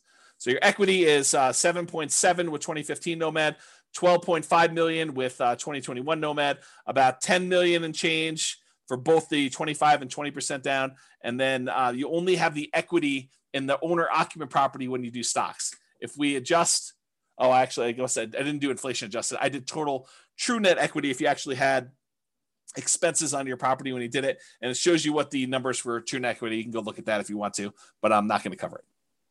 Okay. This shows you your total mortgage balances over time. Jason says, James should teach one class a year now. This one. Right? Because it compares like what reality is now to what it was whenever we were thinking about it. All right. This shows you your total mortgage balances. The red line shows you the numbers from 2015. So you were acquiring properties relatively quickly, and you got up to the point where you had your 10 properties. It was under $3 million in total mortgage balances. And then over time, you're paying those off. And so it's just sort of declining, and you're almost completely paid off of all mortgages by the time you get to 40 years because you were pretty much done buying properties at 10 years. It takes 30 years to pay them all off. Okay. With the 2021, though, because you acquired properties more slowly, you ended up having a much higher mortgage balance total, and they're not even close to being paid off by the time you still owe $2 million on this, almost $2 million by the time you get to your 40. And the 20% down, the 25% down is even worse because you can't buy properties as quickly because you got to save up more money. You got to save up 20% or 25% to get to these. And you can see that here. Okay. And then of course, the one where you just bought stocks, you just bought the one property to live in and you paid off your mortgage after 360 months. And then you don't have a mortgage at all. That shows you your mortgage balances over time. Okay. All right. I'm sure you're thinking to yourself, all right, that's like the slow way. And it is the slow way. I mean, that's the traditional nomad model. You buy properties, you let the tenants pay them off. You don't pay them off more. You don't pay them off faster. You don't sell off any properties. You don't pay off mortgages if you can fire early or do anything crazy like that. You just slow and steady wins the race, kind of like work it through. This is not intended to be in any way a full class on speeding it up or doing anything like that. I've already taught tons of classes on that. I'm sure I guess I won't teach any more classes, so I shouldn't say that. So maybe I'll teach classes on speeding it up in the future, or maybe I don't know. Who knows what's going on. With that being said, there's other stuff you can go reference for speeding it up. But I did want to show you a couple things. So this is that chart from before where I showed you how long it took you to get to lean fire, essentially, minimum target monthly income in retirement. And this is all the old ones. So 2015, it took you 242 months to get there. In 2021, doing regular Nomad took you 357 months. But I added a couple extra ones. I added these two to the bottom. In 2021, if you sell properties to pay off mortgages to achieve financial independence. So if you get to the point where if you sell off some of your properties, you could pay off the other ones that you own, and that would get you to your minimum target monthly income retirement, then do that.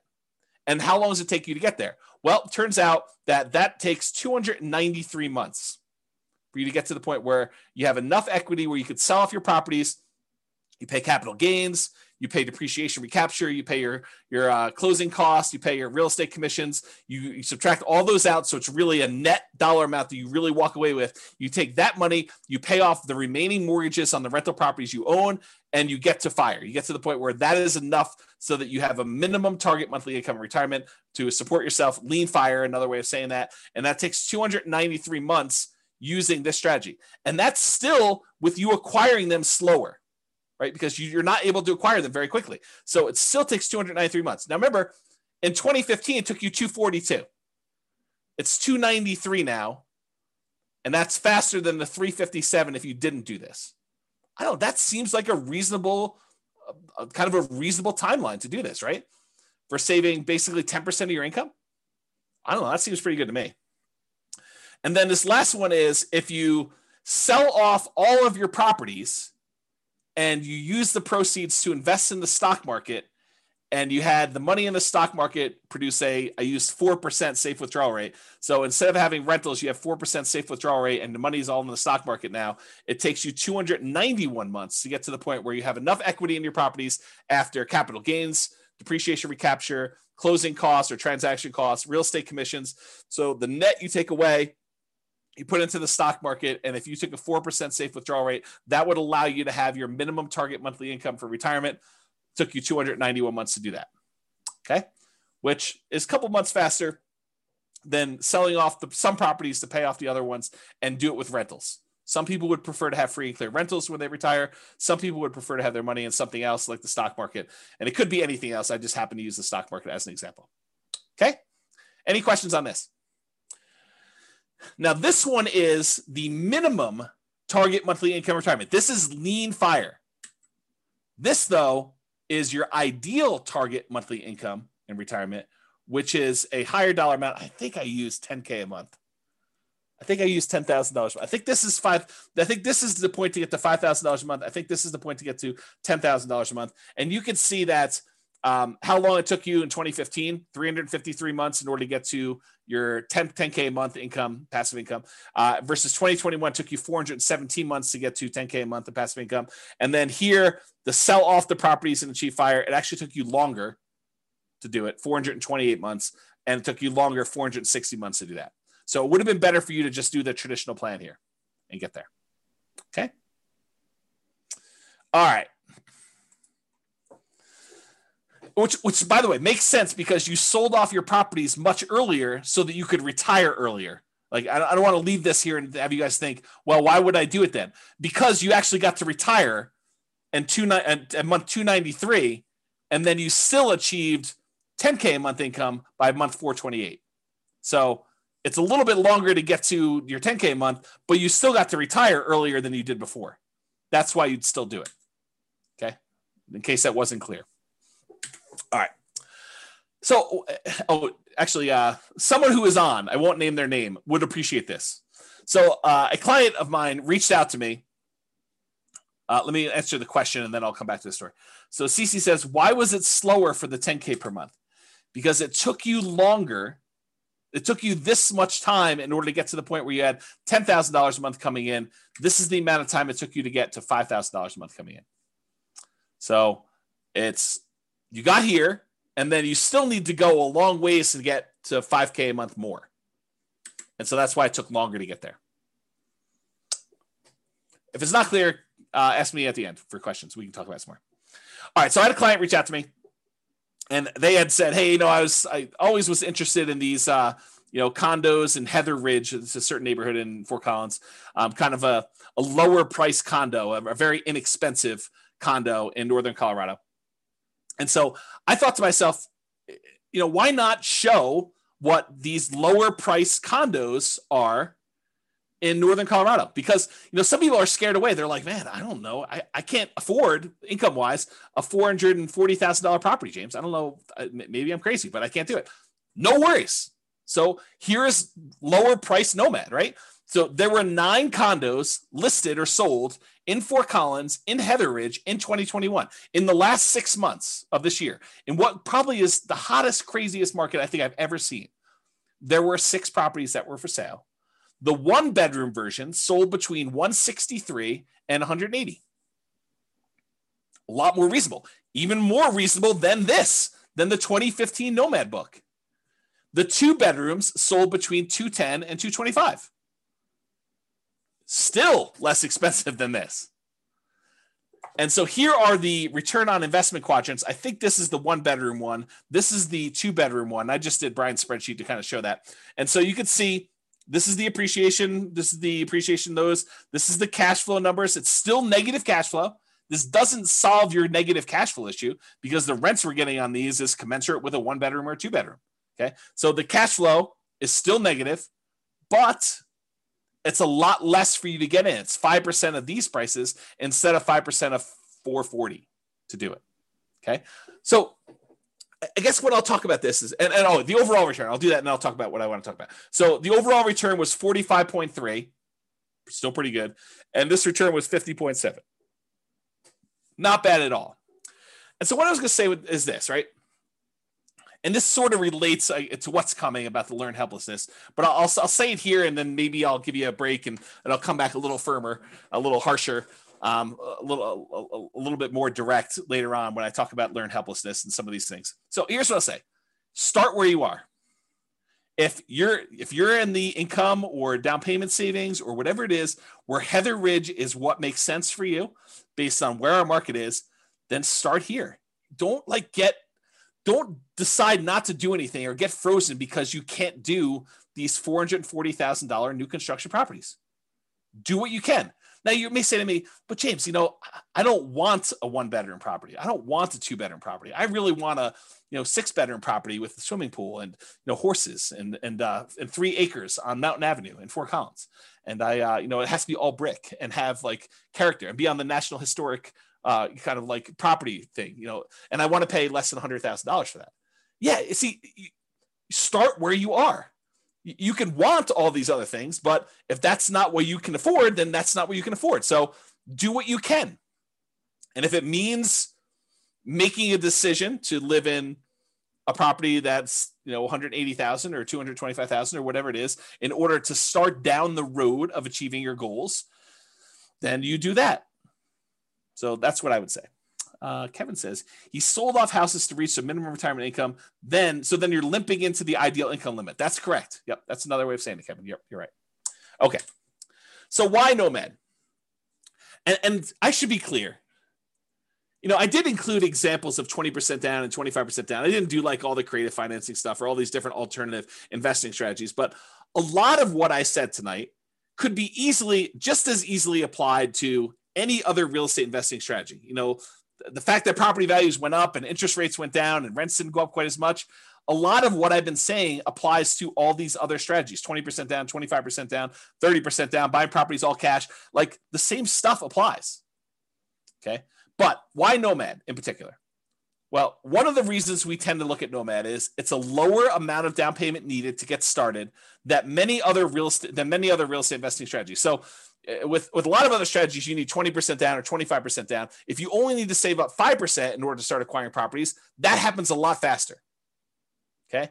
You can do it with nothing down. So if you don't have any down payment, but you've got good income, you can go to Severance, you can go to Windsor, you can go to Wellington, and there are nothing down loan programs, USDA, VA, if you happen to be a veteran. You could do some of these like local banks have nothing down loan programs. There's definitely restrictions. You got to be able to qualify for the loan. has to be within a certain range of price. You got to have a certain amount of income. So and a lot of times, depending on the loan program, it has to be in a certain area. But you could do it with nothing down. Someone else mentioned 3% down earlier. You can do it 3% down. But I think a lot of folks are going to be doing the 5% down. That's what we typically model.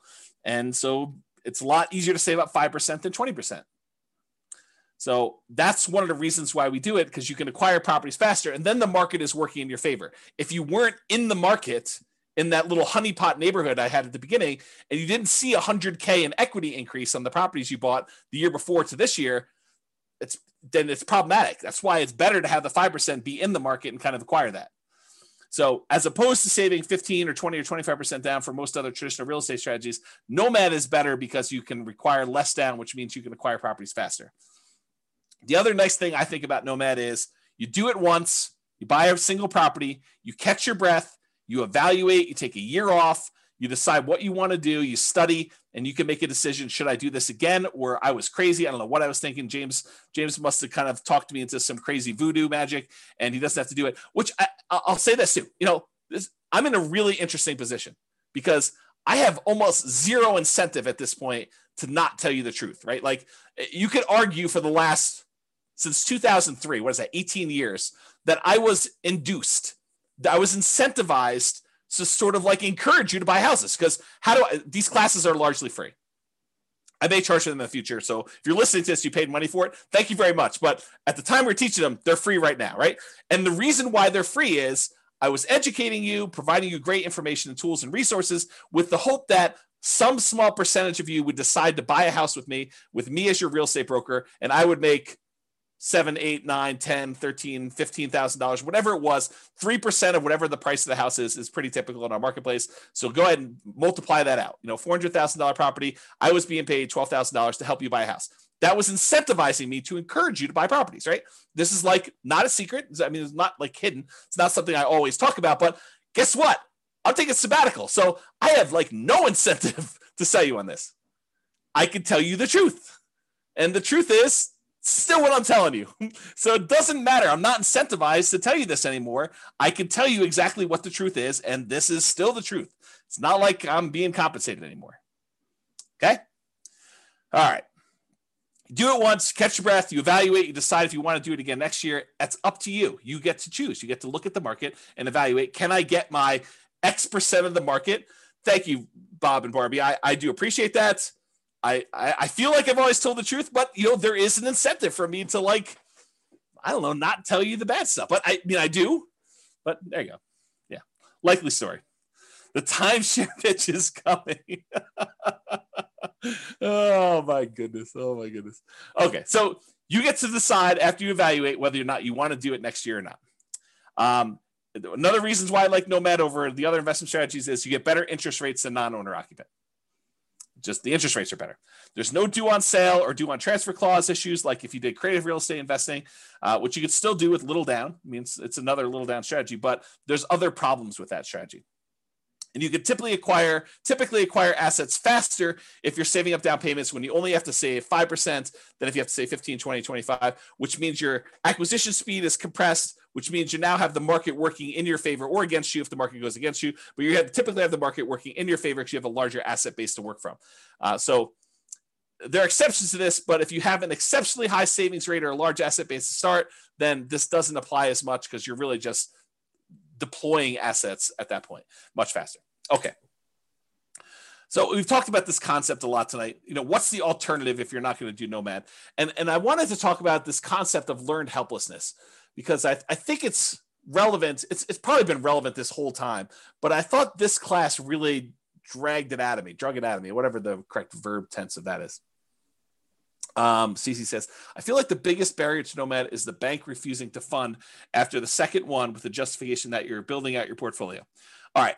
So Cece, for your benefit, any Nomads that are on that have bought more than one property, please tell Cece about your experience. Did the bank tell you or give you any hard time about acquiring the property? I'm not going to prompt you. Please go ahead and tell Cece and she can do this. And Cece, this section on learned helplessness is for you. Okay. So there you go. The whole bunch of people that are talking there. All right. Learned helplessness. This is a quote from Arnold Schwarzenegger.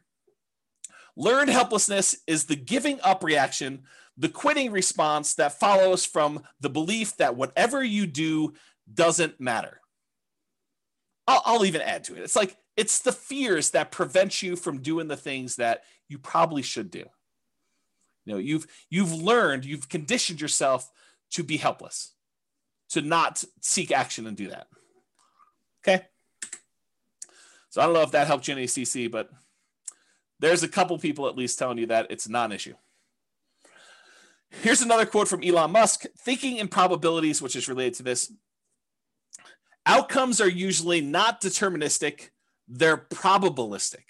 So it's not like a linear, you do this, you get this. It's like you do this, you are likely, or there's a chance this will happen, or there's a chance this will happen, there's a chance this will happen, there's a chance this will happen. And here's the results for each one of these different options. And here's what I think the possibility of this happening A is, the possibility of what this happening B is, and the possibility of this happening C is. That's kind of like my kind of expounding on Elon Musk quote there. He continued on with him though, but we don't think that way. We don't think probabilistically. The popular definition of sanity, you've probably heard this before, doing the same thing over and over and expecting a different result.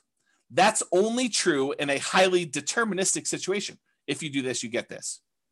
However, if you have a probabilistic situation where you don't control all of the output, I'll add that, which most situations are, this is Elon saying that, then if you do the same thing twice, it can be quite reasonable to expect a different result. So if you go and you buy properties in the same neighborhood and you buy 4 in a row or 5 in a row, which they've all been able to do, CC, this is for you, loan issue. And there's lots of people saying that they've not had a problem with it. And this is a small sampling. We usually see about 1/10 to 1/20th of the people that listen to stuff actually on live. So if you want to get an idea, and I've not had any problems with it, like never had zero. I've had 0 clients had an issue with it, but maybe there is someone out there who's had an issue with it. So anyway, continuing on, I forget what I was saying here. Something, expecting different results. All right, I don't know what happened. We'll come back to it. All right, so here's some stuff on expected value. Expected value. So we've taught this in other classes, this idea of expected value and making bets where your chances of success are good. They're in your favor. That's positive expected value, positive EV. Expected value is the sum of all the possible values that you could get from this. So in this situation, I could lose all my money. In this situation, I can make $10,000. In this situation, I can make $100,000. In this situation, I could have $1 million or whatever it is. Oh, I know what I was going to say over here. Let me finish this thought and I'll try to go back. So it's a sum of all those results multiplied by the probability of the occurrence of each one of the results. So I have a 10% chance that I could lose all my money. I have a 15% chance that I could make $10,000. I have a 20% chance that I could make $100,000. I have a 40% chance that I could make $500,000, and I have a 10% chance of making $1 million. If you multiply the probability, the percentage chance you have, times that dollar amount, and you add up all of those, that is the overall expected value calculation. It tells you what, if you could have all of these results happen to you in the proportion that the chance of it happening to you would happen, this is what your outcome would be on average. That's what it means. Okay. So going back here. So what I was going to say, CC, before I got distracted is, if you were like one of my clients who bought in this kind of like honeypot neighborhood where they bought a property and then it went up 3%, then it went up 4%, went up whatever it is, I don't think a lot of them were thinking to themselves, hey, listen, by year 4, we're going to see a 25% or 28% increase in any properties that we bought at this point. I don't think any of them had that in their kind of like probability part of that. I think a lot of them thought, hey, listen, I'm going into this. I think there's a good chance we'll see 3%-ish appreciation, maybe a little bit more, maybe a little bit less. There is a chance that the market could go down, but I'm ready to go buy another house and get that one at a discount the next year if I go and do this. But you had to be in the market in order to have that really small chance probability for you to see 100K times however many houses they ended up buying in that neighborhood. So you got to be ready to do all that stuff. Yeah, Roy says, Thinking in Bets, the book, does a good job talking about EV if others haven't read it. Yep, agreed. Okay, so expected value. Continue on here. So positive EV, a positive expected value, where you've taken all of these probabilities and multiplied by your expected results and having that number be positive, even a really big positive number, does not guarantee that you will be successful. It doesn't mean that you won't lose money. It means that if you could go live all these parallel universes, that you would make money, but it doesn't actually mean that you're guaranteed success. You can have a positive expected value. You can do the right thing. You can make the right decisions investing, and you can still lose money. You can get in your car and drive down the road, be on the right side of the road, be doing the speed limit, be wearing your seatbelt, be paying attention, have the radio off, have the telephone off, and you could still get in a car accident and die. Right? You could have positive EV and still do poorly. Right? You can also have negative EV and make money. You can actually have too much to drink. You could be talking on your cell phone. You could be putting your makeup on. You could be eating a cheeseburger. You could be having the music blaring. You could be, snorting a line of cocaine. You could be swerving all over the yellow line on the other side of the road, off the curb, getting like that rumble feeling. You could go into the grass and come back up onto the road and do that. You can make it home safe. And that would have been a negative EV type of situation, but you could survive it. And that's what's hard.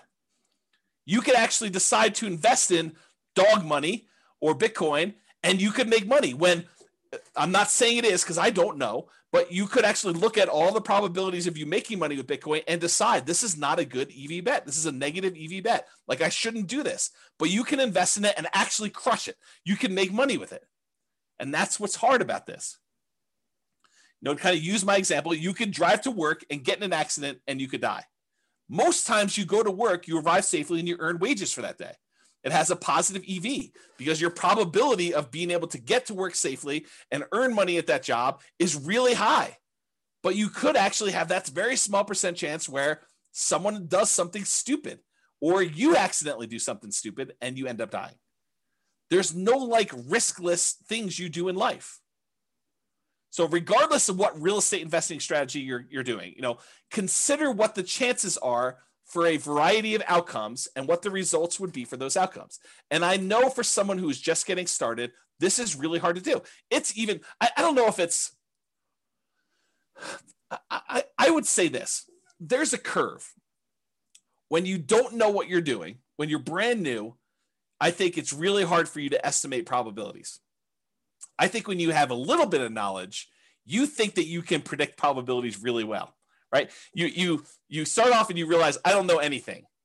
You come to my classes for 6 months and you think you know everything and you think you can predict everything. And then when you come to classes for 10 years, you realize you cannot predict everything and you really don't know what's going on. And I think that's the weird curve. It's like, and I think you still need to try and say, there's a large part of this that I really don't know. It could be this, could be that. I don't know, maybe. But I think you come for a short period of time, 6 months, a year, whatever it is, and you think, I know everything. I can predict this very accurately. 10% of the time it's going to be this, 20% of the time it's going to be this, 30% of the time it's going to be this, and I'm good. I know all the probabilities. I know exactly how this is going to go down for me. Maybe. I don't think so. I mean, I don't think I could do that, right? So I guess try to, though. I think it's worth the exercise of sitting down and saying, okay, I'm going to do this Nomad thing. What could happen to me?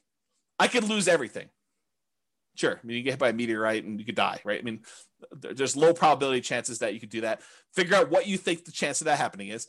Or this could happen to me, it could go up just kind of slow and steady. Or I could see another 28% year, which I think is a really low probability sort of thing, but possible to do it. We could see massive inflation. All these different things could happen. And then look at it and say, does this still make sense probabilistically? Given an infinite number of times to try this, would I be successful doing this? Or what's the alternative? What would I do if I didn't do this? And is that better than my decision to do Nomad or whatever other strategy you're considering? Okay. Your assumptions matter when you do this, right? But historical data suggests property values and rents over any reasonable period of time, they tend to go up. Will they go up next year? No idea. Can they go down next year? Absolutely. Can they go up next year? Absolutely. Can they stay the same next year? Absolutely. But give me enough time, looking back at history, I would be on the betting side of property values and rents are probably going up. Inflation and other factors, but I think inflation's a major factor in that. Okay. So do that. When I do math in the real estate financial planner software, when I do modeling and things of that nature, and the average of the Monte Carlo runs that you do, that's technically an EV calculation, right? You're running this thing 100, 500, 1,000 times, whatever it is. And you're saying, okay, there's 1 out of 1,000 chance that it does this dollar amount and 1 out of 1,000 it does this dollar amount. You take that times 1,000 and you add up all the numbers. That literally is an EV calculation. You do the average of all of them. That's your EV for that entire run. Okay. It tends to be overwhelmingly positive. Are there times when you run this scenario that it becomes negative? Yep, sure is. And your assumptions matter a lot as to whether or not it shows negative and how negative it shows. Okay. So what is your alternative for achieving whatever goal that you're trying to achieve with this Nomad or real estate investing strategy that you're considering? If you're saying, hey, listen, I want to retire early, or I want to hit financial independence, maybe it's not even retire, maybe it's retire on time, or not too late because you're starting pretty late. I just don't want to go to 75. I want to try to do this before 75, and I'm starting at 45 or 50, and I got to get caught up. So how can I do this in 25 years? Which it's not fast anymore. It's like on time because I started late, right? So what is your goal that you're trying to achieve, and what are the options you could do? Okay, I could do Bitcoin. I could bet it all on Bitcoin possibility. I could go to the casino and bet it all on Black 12. And if I hit Black 12, I get 36 times my money or 35 times my money. If I don't hit it, I lose everything. I could do this Nomad thing. I could buy 20% down rentals. I could buy 25% down rentals. I could go learn to trade options, or, whatever it is that you're considering, lay them out in front of you. Say, okay, what's my odds of doing this here? What's my chance? What's my return? What's the probability I'll do well here? Probabilistically, Elon Musk-ish, sort of think about what are my chances of being successful? Not that I'm automatically going to be, but doing that. Okay. And then figure out, if you don't do Nomad or whatever else, what are you going to do? What are you going to do? What's different? So how do you feel? I think this is my last slide. This is the learned helplessness part of this. If you think to yourself, hey, listen, nothing I do matters, so why bother? What does that say? So there's a psychological concept. I've been hinting at this, and I sent it in the email, and if you guys click through, you probably saw this, but there's this concept of learned helplessness. And I'm going to butcher the explanation for it because I'm not a psychologist. I'm not teaching this. So realize that what I tell you may be slightly wrong, but the idea is sound. Okay. So they do these science experiments. They put a puppy and a dog in a kind of like crate with a metal thing bind on the bottom where they could apply electric shocks. I know it's mean. Don't get mad at me. They did it. It wasn't me doing it. So they had these dogs in these little things, and they had a little electric thing on the bottom. They could shock them. And they would there's a whole bunch of different groups, but basically they showed that the dog would get shocked and there's really nothing the dog could do. It couldn't get out. It couldn't jump up anywhere. And so these dogs eventually came to realize that it was futile for them to do anything. So they basically started lying down, and every time the shock came on for like a second or something like that, they just whimpered. It was very sad. They didn't want to do anything, but they learned that there was nothing they could do. And it's to the point where even if the bottom thing was shocked and one side of it was on the shocking thing and the other side was not a shocking thing, like they divided it with a little thing and they could jump over if they wanted to. They decided, the dogs learned that even if they jumped over, it didn't matter, right? Like they would still get shocked if they jumped over. But then eventually they turned off one side and the dog was on one side and they shocked them. And if the dog didn't think that it was even worth them trying to jump over, even though if they had jumped over, this other side wasn't being shocked anymore, they still wouldn't do it. They gave up. They learned to be helpless. They learned that there's nothing I could do. It doesn't matter what I do, so I'm not going to try anything at all. And I've since read that you have to actually learn helpfulness. The default state is helplessness. You actually have to learn that you can do something to lift yourself up out of the stuff that's going on for you. So to be even more complicated, learned helplessness is not technically true. That's the default state for most animals and for humans, because that we're similar stuff, right? So it's really, you have to learn that you have agency over your choices, and choices you make and things you do matter. Okay. So that's it. Let's see here. People are recommending books. And says, every home, every deal, every tenant, every year teaches me something new about nomading rentals. Absolutely. And I learn a ton from clients. They tell me about something. I'm like, I've never seen that before. That's new. Mike says, like fake cattle grates painted on the road stops cows from crossing the paint. Yeah, there's a story. I don't know if this is true, but there's a similar story about elephants where they like attach a little thing to the elephant's thing and they stake them in the ground when they're young, and they learn that they can't move them, they can't pull it out, and so do that. And so eventually the elephant becomes full grown, and they could put this little thing on their ankle and put a little tiny stake in the ground, and the elephants just assume that it's like fully in there. They stop trying to pull it out there. So something like that. I don't know if that's true. Thatcher says, so what or who is the alternative to James Orr for those that are just getting started? Yeah, go download the podcast today, listen to all that stuff. Sabrina says, James, a somewhat unrelated question to your topic tonight. How can I deduct or depreciate my tax return the repairs and renovations I put into the owner-occupied when I do Nomad? I don't think you can. I don't think that's something you can do. Maybe there's a tax person out here, but for owner-occupied, I don't think you can actually deduct it. Where he said, I think one of the most powerful mindsets is to know you're going to lose money. Make yourself understand that it's a reality and what you can do to minimize it, and then take action anyways. Keep your receipts and add to the value of the property when it becomes a rental. Yeah, so Royce says do that. I didn't think you could. Maybe there's a tax professional on who's willing to share that with you. Otherwise, ask your tax pro. Okay, so continue on with this stuff, right? So how do you feel? Nothing I do matters, so why bother? If you feel that way, that's an issue, right? Like that's going to prevent you from taking action. It's going to prevent you from even trying. So you got to get over that. You got to realize, hey, look, maybe it's a small percentage chance, but if there's a small percentage chance and the reward is big enough, that might still be worth doing. Might I still fail? Absolutely. But what's the alternative? Look at all of your choices and say, I'm going to do something.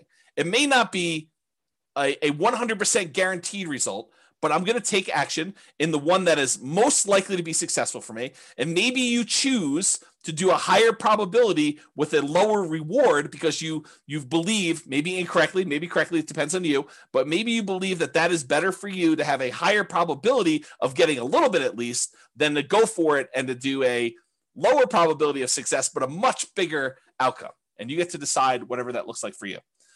If you feel, hey, look, I tried that already, it didn't work.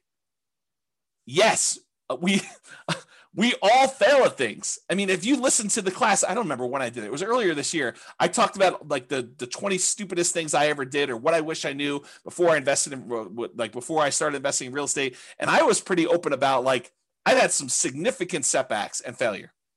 Okay. So I fail. I mean, I make bad investments. I don't always make money on stuff. Sometimes I do things and they don't work.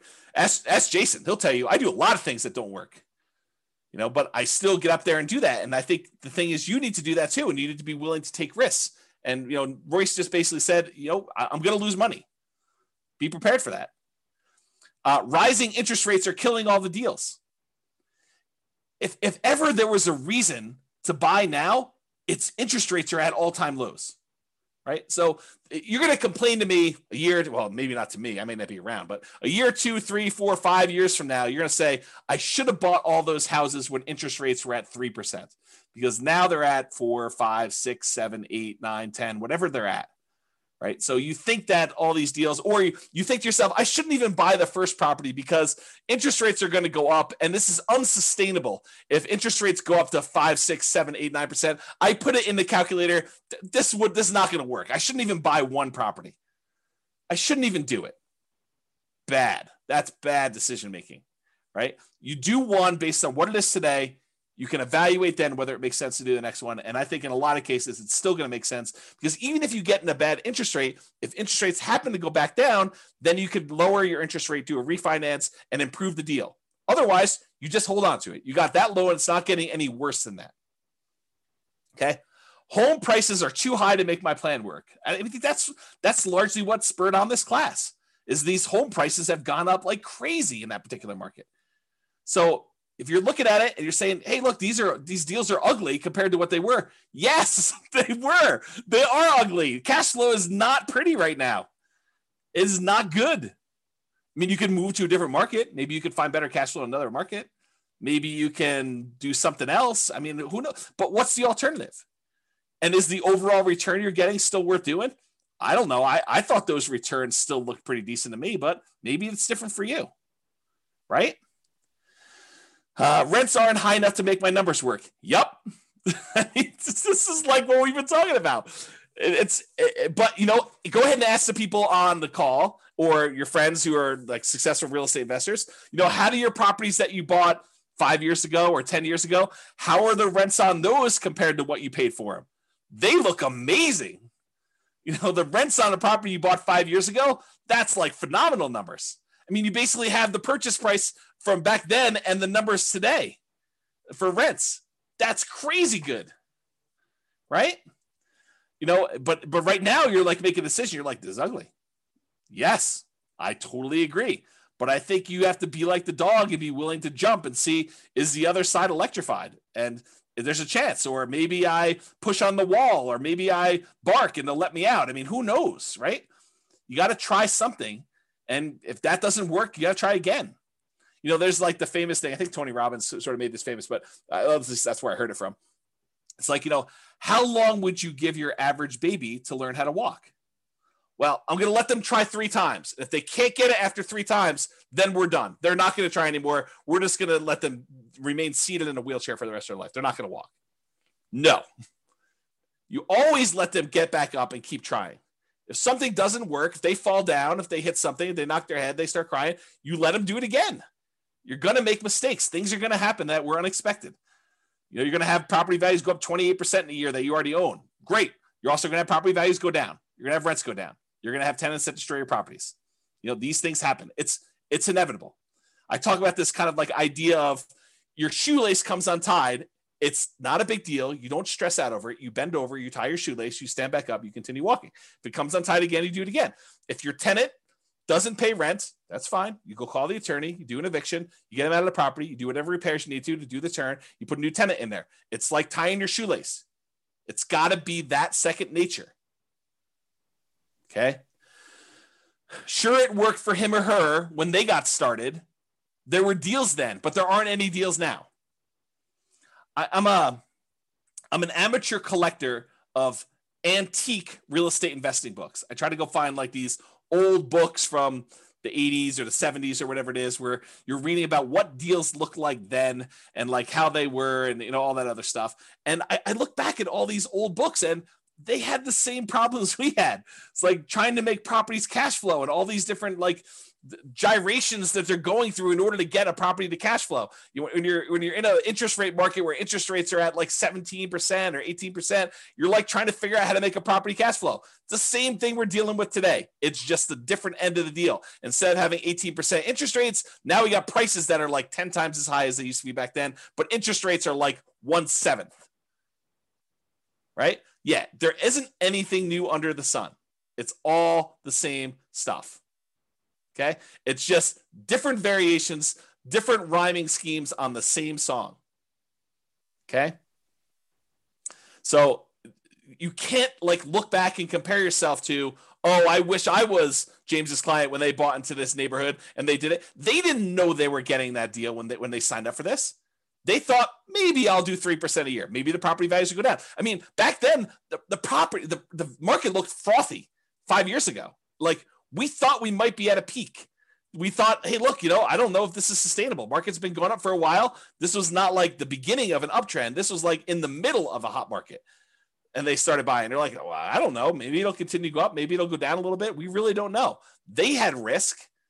I mean, if anyone's willing to share, because I know there are some clients that were in those neighborhoods at that time, or even other neighborhoods, like, were you a little bit fearful then? Like, did you have, I don't know what was going on in the market. Maybe the market will go down. Was it risky for you? I think it was. Like, did you have these same fears where, yeah, I mean, I wish I had started 5 years ago when these numbers were better. I think even then, 5 years ago from today, people were thinking that. That's what my experience has been. The market is moving too fast for me to make this work. Yeah, I totally. This happens all the time. Market's moving fast all the time, Yeah. See, yeah, even Eddie's like, I had to bid over asking on both properties, so was scared to hell. Totally, right? It was like fearful. Like we didn't know what was going on there.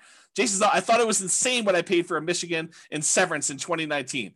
But now, yeah, Jason's like, it looks really cheap. It's like, I should have bought 10 of those things. We don't know. And at the time, everyone was in fear. Yeah. Yeah. Other people are like, amen, Jason. Always risk. Not worth doing if it's a slam dunk. Yeah. prices or rents are going to fall. I mean, how many people think that the market's it's too bubbly? I mean, I'm going to step on my own toes for the class coming up, but are we in a market bubble? Is the market going to crash? I don't know. No one knows. So could prices come down? Could rents come down? Sure. But if you're buying today and then prices go down, you get to buy at a discount the next one. If rents go down, great. You get to buy at a discount the next one. You're kind of like buying down into the thing, and then eventually things turn around. Yep. I can't save down payments fast enough. Yeah, I hear you. It's always hard to save down payments. I definitely struggle with that. I struggle with that today. Right? I mean, I don't have infinite money. And I like having really big reserves. So I still have problems with that. And so do a lot of other people. You know, my wealthiest clients I have all have challenges with that. It is not a poor person challenge. So get over it, because it's not unique to you. Got to do stuff about it. All my wealthiest clients, they do stuff about it. They're actively trying to figure out ways to increase the money that they have to invest. It's an ongoing problem. I can't find deals. Yep, welcome to the club. This has always been the case. You know, the only exception I will have is like 2008, 2009, there was a surplus of deals. But no one had confidence. Very few people had confidence to invest during what seemed like the end of the world. The worst real estate market of our lifetime. You know, a massive global real estate depression. There were a lot of deals back then. You know, it was like, what's the best deal? You know, you were like, it was sifting and sorting instead of trying to find what's the least bad deal or what's the least negative cash flow deal, at least in our market right now. I mean, maybe you're in a different market, but what's the least negative cash flow deal I could do right now? Before then it was like, well, there's 14 ones to choose from. Which one should I pick? Yeah. Okay. All right. So that's all I got. I think you got to take action. You got to do something. And you know, you got to realize, you got to recognize and name in yourself, am I displaying symptoms of learned helplessness? Am I not taking action and doing something? And it doesn't have to be Nomad, doesn't have to be 20% down rentals. Do whatever makes sense for you. I don't care. I mean, I'm basically done. I got one foot out the door, right? So that's what I will say to you. Do something, figure out what makes sense for you, and try something. Take action. You know, have agency over yourself and your decisions and your actions, and make movements towards something. And even if you're wrong, you can correct. It's easier to correct when you're in motion than to correct when you're sitting in fear and not doing anything. That is all I have. And so goes the third to last class, or the three final classes. We're down to two. Amazing class, very good class. I'm glad you guys like it. Mindset is critical. Well done to keep the movement going. Viva Nomad. Well done. Excellent class. I appreciate it, guys.